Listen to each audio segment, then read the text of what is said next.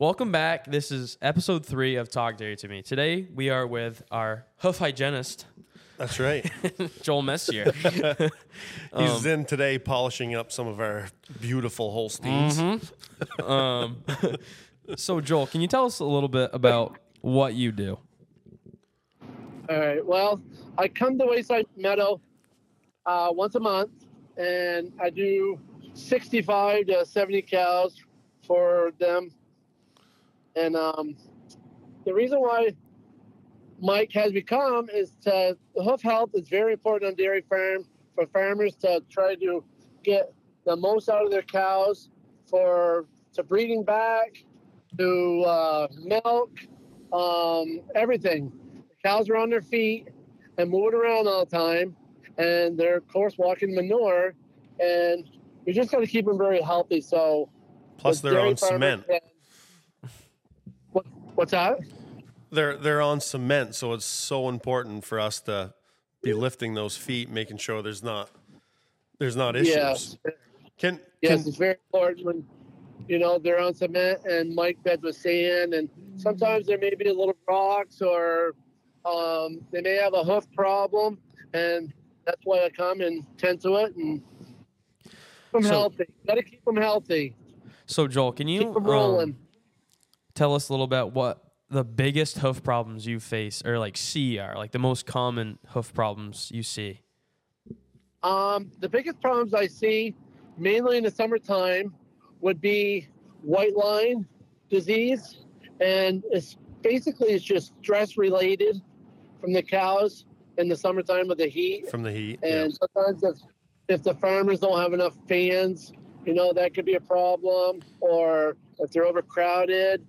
And the other problem is digital dermatitis, which is hairy heel wart, but a proper foot bath will get that under control. Let's talk about the hairy heel wart, because I'm sure the folks at home are like, what in the hell is that? Well, I'm sure they don't know what a white line lesion is right. either.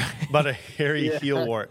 So it's essentially, it is this little nasty, it looks kind of like, wouldn't you describe it, Joel, as like a scab scab with big hairs on it?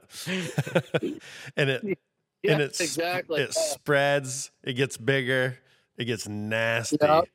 And it's hard to believe that something that size can cause so much pain. And for sure. Yeah.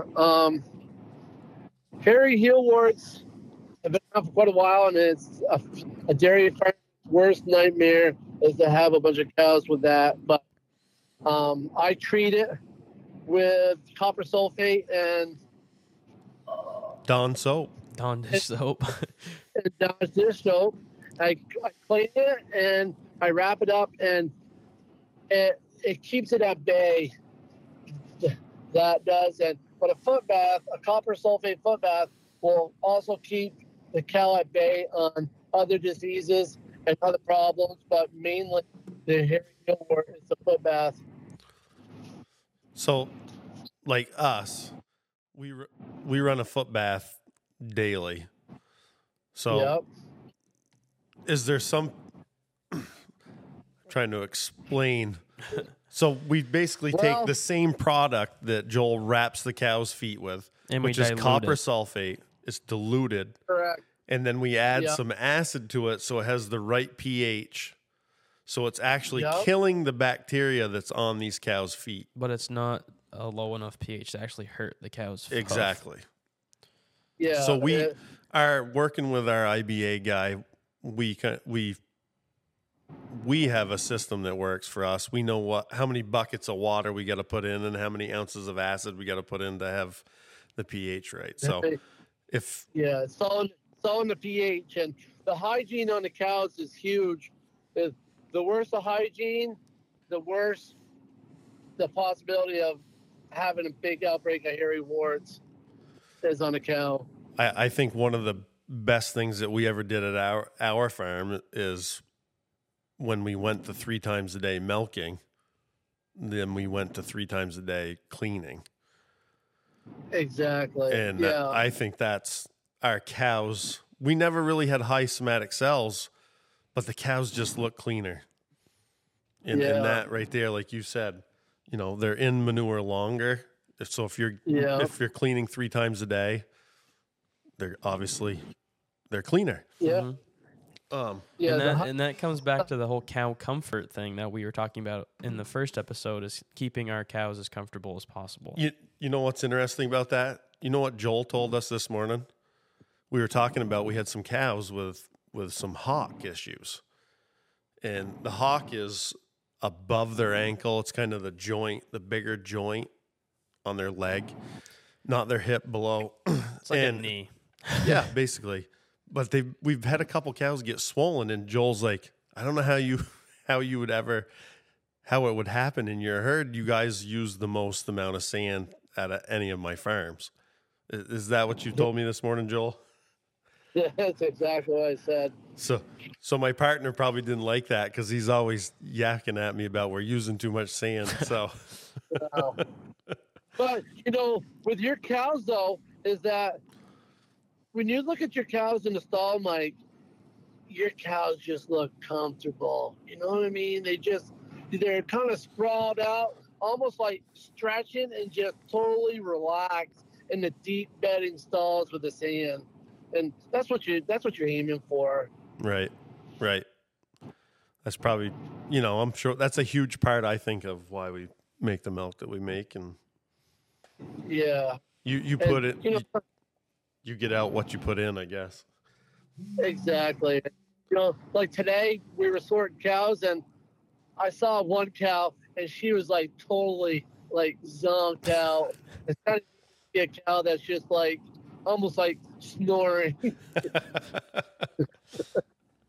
That's when you know you're doing something right. Exactly. So Joel, let's have some. I know that on YouTube we've had one of my wife's friends is addicted to a show on YouTube from hoof trimmers that find different things in cows' feet. Is there anything over time that kind of stands out in your mind over the years that is what's the craziest thing you ever found in a cow's foot? The craziest, I guess, you got rocks and you got nails. I find a lot of cows' teeth and feet too. Really? Yeah. Yeah. Well, when a cow loses a tooth, it's jagged and sharp, and the cow's hooves are soft, and she steps on it, and it kind of is punctured in there. But I think something over the top, I've never really, but I've heard of guys finding like a live 22 shell in a cow's foot. Really? Yeah. Wow. The reason why I think they found that is the conclusion that I came up with is probably the farmer's son was out by the bunk shooting some rats and reached in his pocket and lost some, and the cow stepped on it. So, Joel, tell us a little bit. How did you get to be a hoof trimmer? Well, I was back when I was 20, and I really didn't have a job. Well, I was pumping septic tanks and porta johns, and then sounds like you were having fun. Yeah, lots of fun. And I had a guy that was a hoof trimmer, and he was looking for some help. And I said, yeah, I'll help you out. So I started going with him, and I worked on an apprenticeship for 2 years with him. And when I first started, I was using like a Stanley wooden professional wood chisel and a rubber mallet and chopping around them to get their length back. And then I'd pick them up and set them on like a little platform with a T-chisel that I bought from IBA, a little plug for IBA there. And like that, and I worked for him for a couple of years. And then he got done because he had epilepsy and started having seizures. And the farmers knew me from coming with him, and I just kind of fell into it. Been doing it ever since. But through the years, I progressed a tilt table, and now a stand-up chute.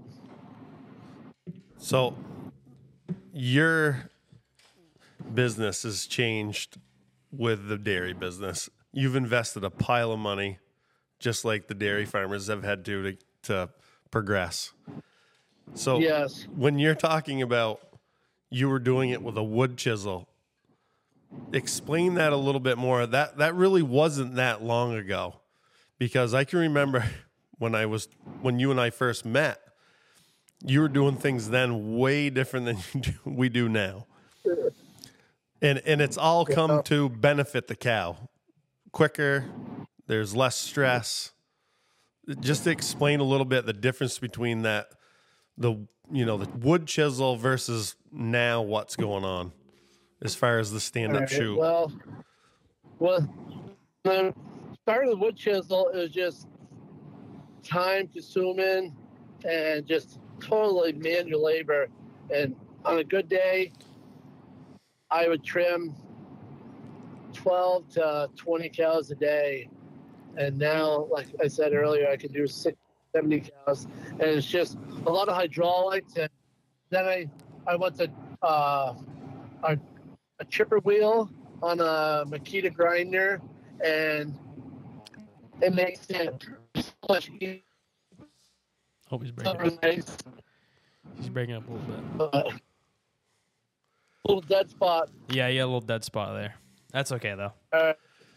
But, yeah, that's how it's progressed. And the technology on trimming has been totally different. I've gone to Dairyland out in Wisconsin, graduated from there, hoof trimming clinics. And,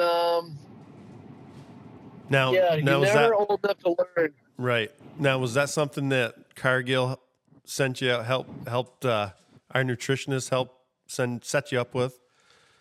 Yeah, Russellville from Cargill. They have a dynamite crew for their hoof program. Yeah, it's the hoof trimming progress has changed. You're always learning to get better. And like I said, I've been trimming for a long time, and I don't know it all. Once you know it all, you're done. All right, Joel, usually we're going to kind of put you on the spot here.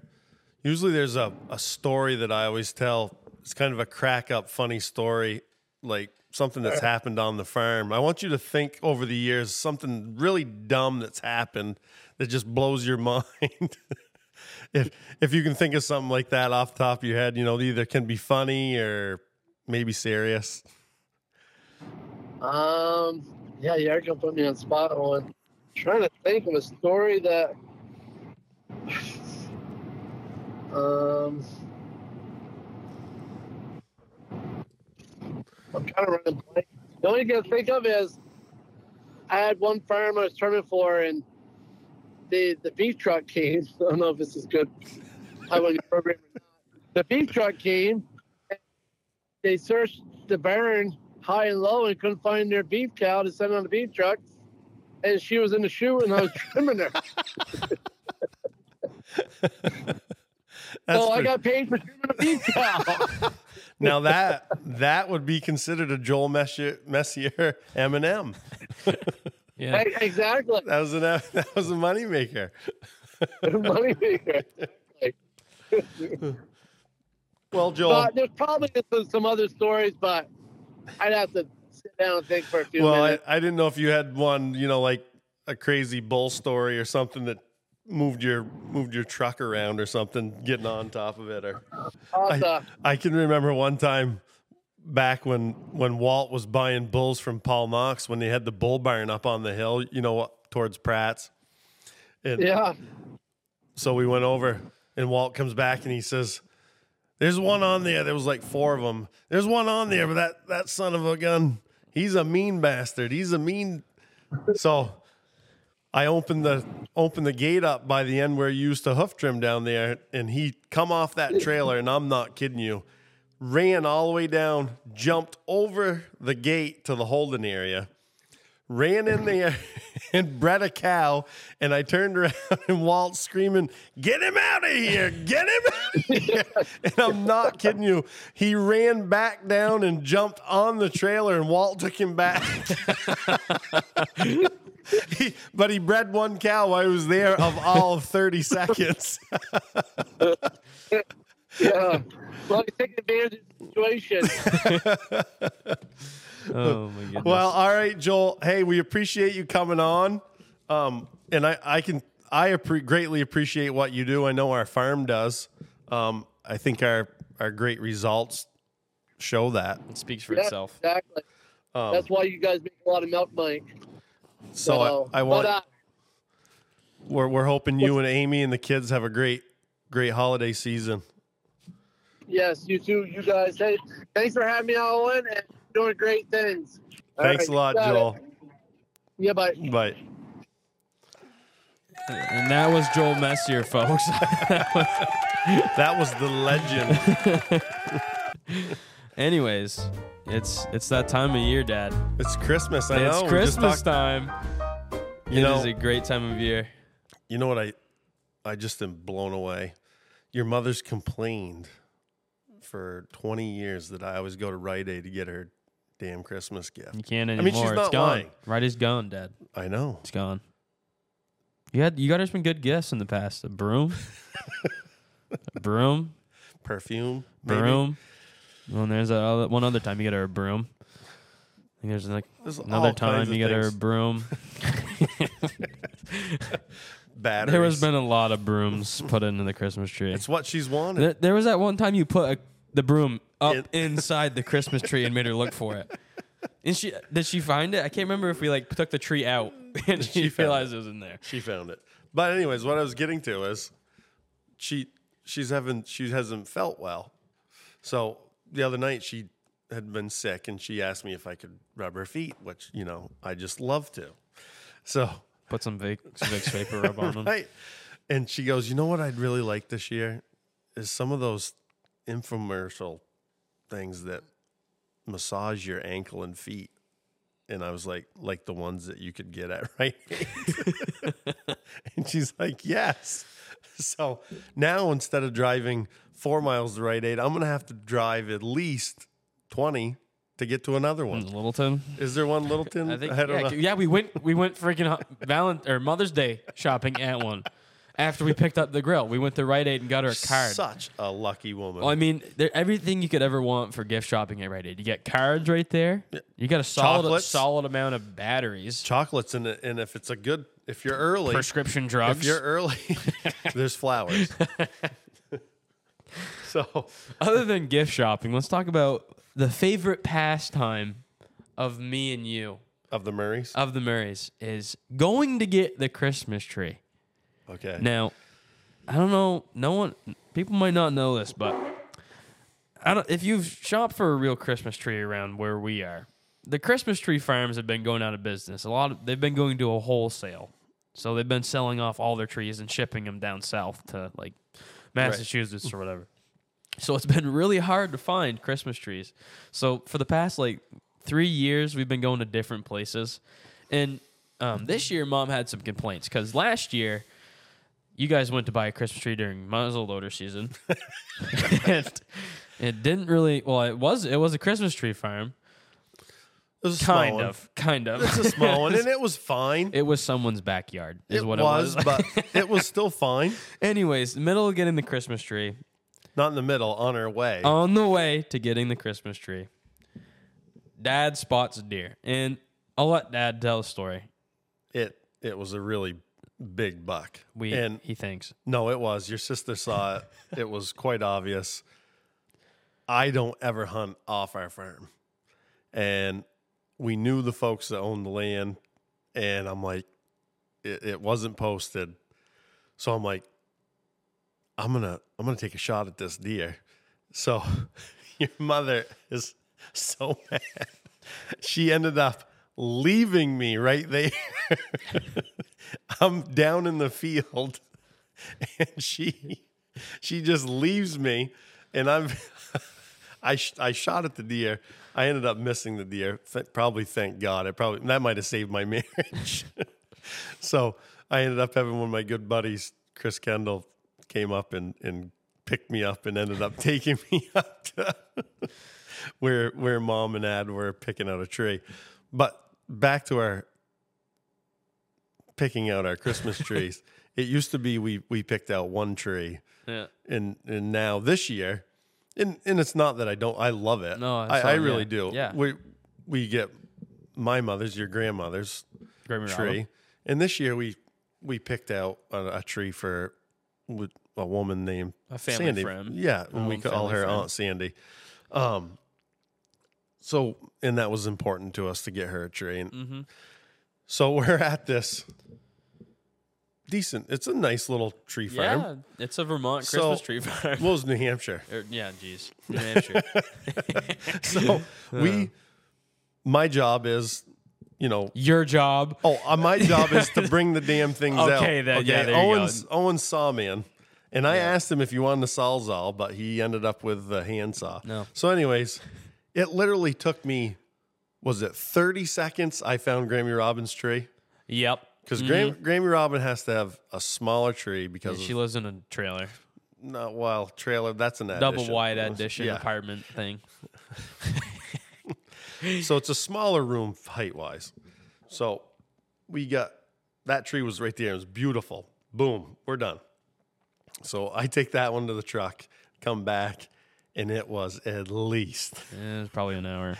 That was bad. Of walking over 5 acres. Keep in mind, this is like 3 square acres where we've cut it down to. It started out as like that tree over there looks all right, and then Mom would get to that tree, and to be like, oh, geez, that one looks better.